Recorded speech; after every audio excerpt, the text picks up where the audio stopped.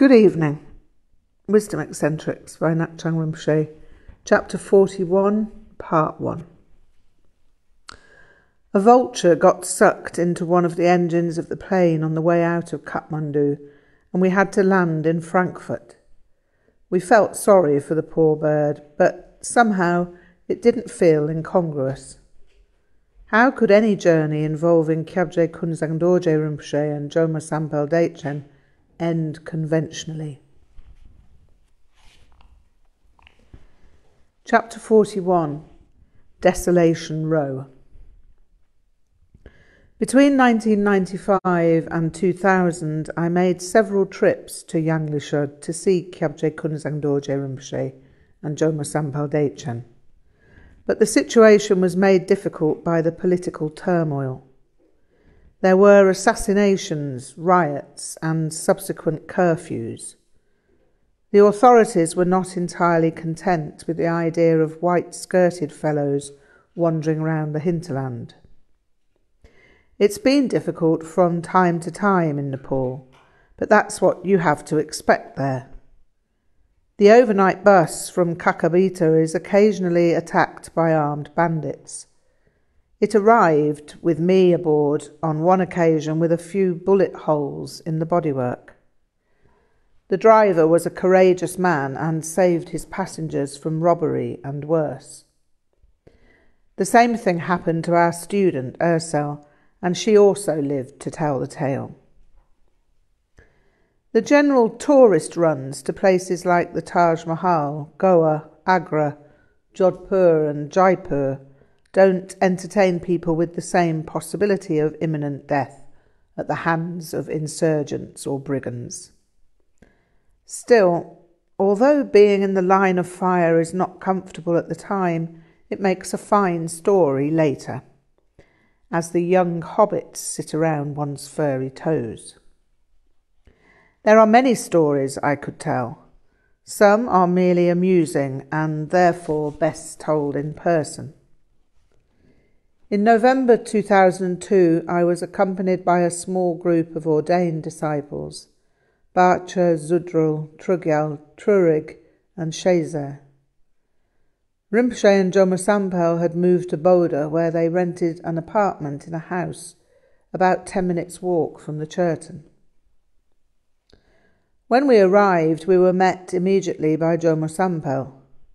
She'd seen us approaching from a distance because their apartment was on the top floor. She beamed at us, welcomed everyone effusively, and took us to Rinpoche, who awaited us in the shrine room. The look of delight when Rinpoche saw me was extremely moving. I have no words for such an experience. I don't lack vocabulary, but however I phrase my feelings diminishes the experience rather than explaining it. I was overjoyed, to say the least.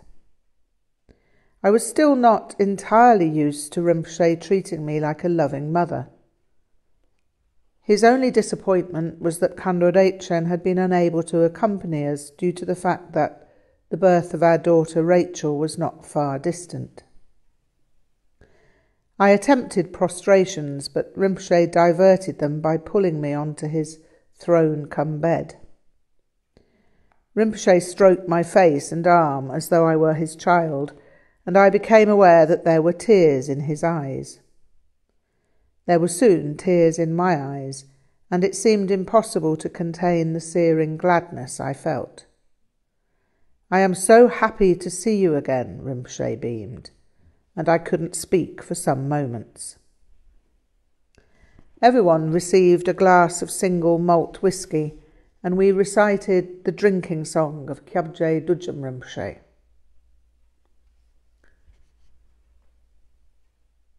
Because some drinking companions requested it, I, the drinker, Jigdrel Yeshe Dorje, sang this spontaneously. Within the supreme self-existing skull cup of happiness are swirling oceans of shining essence tiglates. Above, the 5 seed syllables appear and become the Yabyum Buddhas of the 5 elements. A flood of blessings flows from their ecstatic union. They move in great joy, melt in light, and dissolve into the spatial essence. Om Ahung. The 3 syllables reign from the dimension of space, and the precipitation manifests as Dutsi, a treasury of desirable qualities whose colour, taste, and fragrance are powerful. Om Ahung Ha Ho Hri. Offerings multiply. Happiness arises on perceiving the wondrous, unsurpassed Dutsi of the heroes and heroines of the world. I offer this to the pervading masters, my most kind lamas, the holders of the 6 lineages, the 3 jewels, the 3 spheres of being, the peaceful, joyous, and wrathful Yidams, Mamos and Dakines, protectors of the inner tantras, Terma protectors, protectors of the treasuries of phenomena, protectors of the ground of being. The Sangye Kilkor of my body, duality and non-duality, and to the infinite purity of the phenomenal world. Ah-ho, wonderful! In this way, nobody becomes unhappy when drinking. Alalaho, marvellous, Shesu Sol, please drink. The Satsum and Buddhas drink in the space of existence. Chukyong and Srungma drink with awareness. Lamas drink on their thrones. Dharma friends drink sitting in rows. Monastics drink secretly. The Gurkha Changlode drink openly. Old men drink proudly. Old ladies drink smilingly. Men drink noisily. Women drink swayingly. Youths drink playfully, girls drink laughingly. I, the Tantrika, drink happily. We drink happily without reference points to cause dissatisfaction. Because this apparitional banquet, free of referentiality, is offered to the illusory body, what we drink is a sacred feast. Anxiety is therefore unnecessary, and we remain relaxed. Because appearances are infinitely pure, discrimination is unnecessary, and we remain serene. Because self-existent wisdom is total, effort is unnecessary, and we rest with cheerful minds. The path of happiness we follow arises due to the kindness of the lamas. Alalaho, Kalpazang. With this, we all drank a sip together, and a light, joyous laughter broke out. I will say something about the meaning, Rinpoche explained. This first line, within the supreme self-existing skull cup, means the uncreated, beginningless, enlightened nature. The swirling oceans are Gyantso, the ocean and waves of the non-dual expanse of mind. Primal iridescence arises out of emptiness as light essence, the Tigles.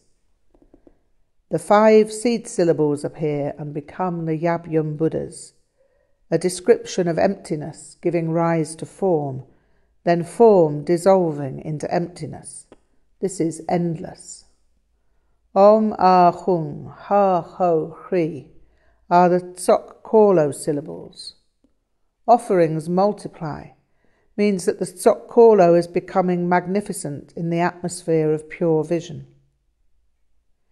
Happiness arises on perceiving the heroes and heroines of the world, because everyone is an enlightened being.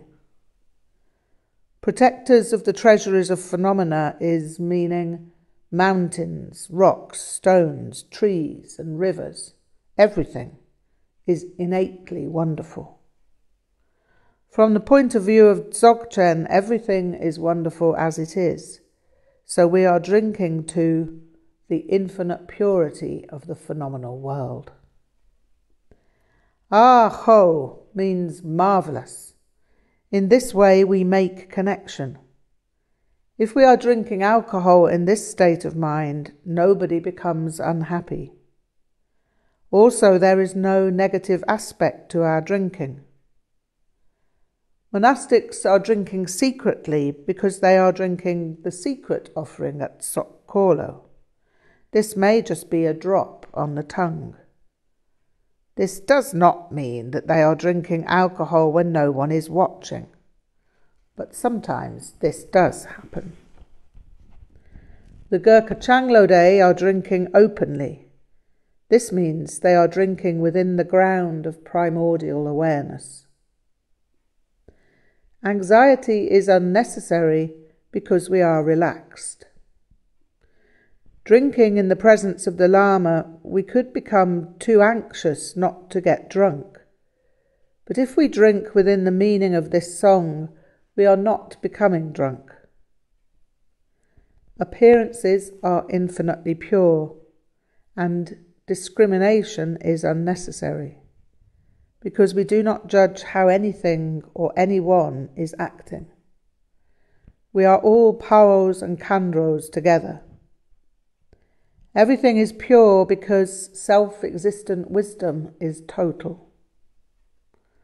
Oh yeah, this is Dzogchen Menakde. If you understand this as mere indication, then you rest in the space of that understanding. But this is not merely intellectual understanding. This must be taken into meditation. Then came the time to offer our gifts. Amongst the gifts we brought for Rinpoche and Joma Sampel was a photograph album compiled by Trurig. It contained pictures of our Sangha.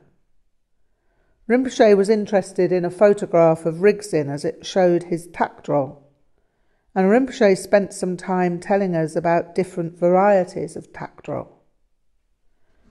Where did he get this takdrol? He asked. I gave it to him, Rinpoche. I wore it for some years. I first had it when I was studying Maha Yoga with Yeshe Dorje Rinpoche. He said I should make one like his, so I did, but about half the size. Now I can't wear a takdrol anymore because, as you see, I have very little hair up there to which I could attach it. Rinpoche laughed. Oh yeah, grass does not grow on the highest mountain. Rinpoche rooted around under his table and pulled out a small silver tube. It was a minuscule takdrol. You should wear this takdrol instead, tied to your gomtag. We then returned to the photographs. There were many of Khandro Dechen and our son Robert, and each of these he examined carefully before touching them to the top of his head. We'd been sitting quietly for some time when Rinpoche startled us. Yeah, I met Kyungchen Aro Lingma. He told us this in a matter-of-fact manner, as if he was speaking about having met her whilst circumambulating the Churton in Boda that morning. It was clear, however, that he didn't intend us to understand that this had been within the realm of ordinary experience. Aro Lingma passed away, attaining rainbow body, in 1923, and the year of Rinpoche's birth was 1929. I was a young man, maybe 23 years old, when I saw her, and she said I should look for her in the guise of a young man with white hair. This statement was astonishing, not least because of its unexpectedness, but because no one had asked Rinpoche about Aro Lingma. Rinpoche addressed most of his comments to our students whilst I sat and listened, delighted by what he was imparting to them. He stressed to us all the importance of direct essential practice for those following a Dzogchen lineage. Shezer asked him what advice he had concerning the maintenance of the Aro Ter. Aro Ter is Dzogchen, he replied. It must remain so, without prayers or chants being added. Always there are many marvellous prayers, but you must keep to the essential tradition. This must not be lost, because now the Nyingma have become so much a Maha Yoga tradition, and much Dzogchen is lost. Then Trugyal asked about the tradition and the importance of maintaining the Gurkha Changlo Day. Rinpoche nodded. Oh yeah, there are different types of Nakpas and Nakmas, and those of the Dzogchen category, who take the non-symbolic spaces of the sense fields as their practice, are now extremely rare. Because of this, it is most important that the lineage of Aro Lingma must be maintained in its pure essential form as a stream of non-ritual yogas. We gave Joma Sampel a white shamtab, which she received delightedly, but she told us she would only be able to wear it in the house. Rinpoche shook his head sadly. Yeah, this is not good. It is not good that she cannot wear this publicly. She has every qualification to dress as a lama, but Tibetan culture does not allow it. If she wore this white shamtab outside, it would be bad for her. The Tomyors would be angry and shout at her. Zudrol said, Really? With some degree of offended surprise. Why would this be, Rinpoche? Because this is how Tomyors think. Tomyors have no knowledge of Vajrayana. They only know Tibetan culture and think that this is the rule. But this view is not Buddhism. It is not Vajrayana. This is just Tibetan culture. There is much that is good in Tibetan culture, but our culture is not more important than Vajrayana. Western culture also is not more important than Vajrayana. You must all know the difference between culture and Vajrayana. Tibetans do not own Vajrayana. Vajrayana belongs equally to all people who are seriously practicing in every country. Then Rinpoche turned to me. All your ordained female disciples must be white shamtab wearing. There is nothing that can be done to them because they are not Tibetans and they do not have to live here. Women are free in the West. You do not have to listen to Tomyors. So both men and women are free to show the correct Gurkha Changlo appearance. We spent the afternoon listening to strange accounts of Nepalese mafia activity in Yanglisho. Rinpoche and Joma Sampel had left Yanglisho because of it. It was no longer a reliable place to remain. Khandro Tenzin had been assaulted and several of the old Nakpas and Nakmas at Sogyal Gapal Jong had been robbed.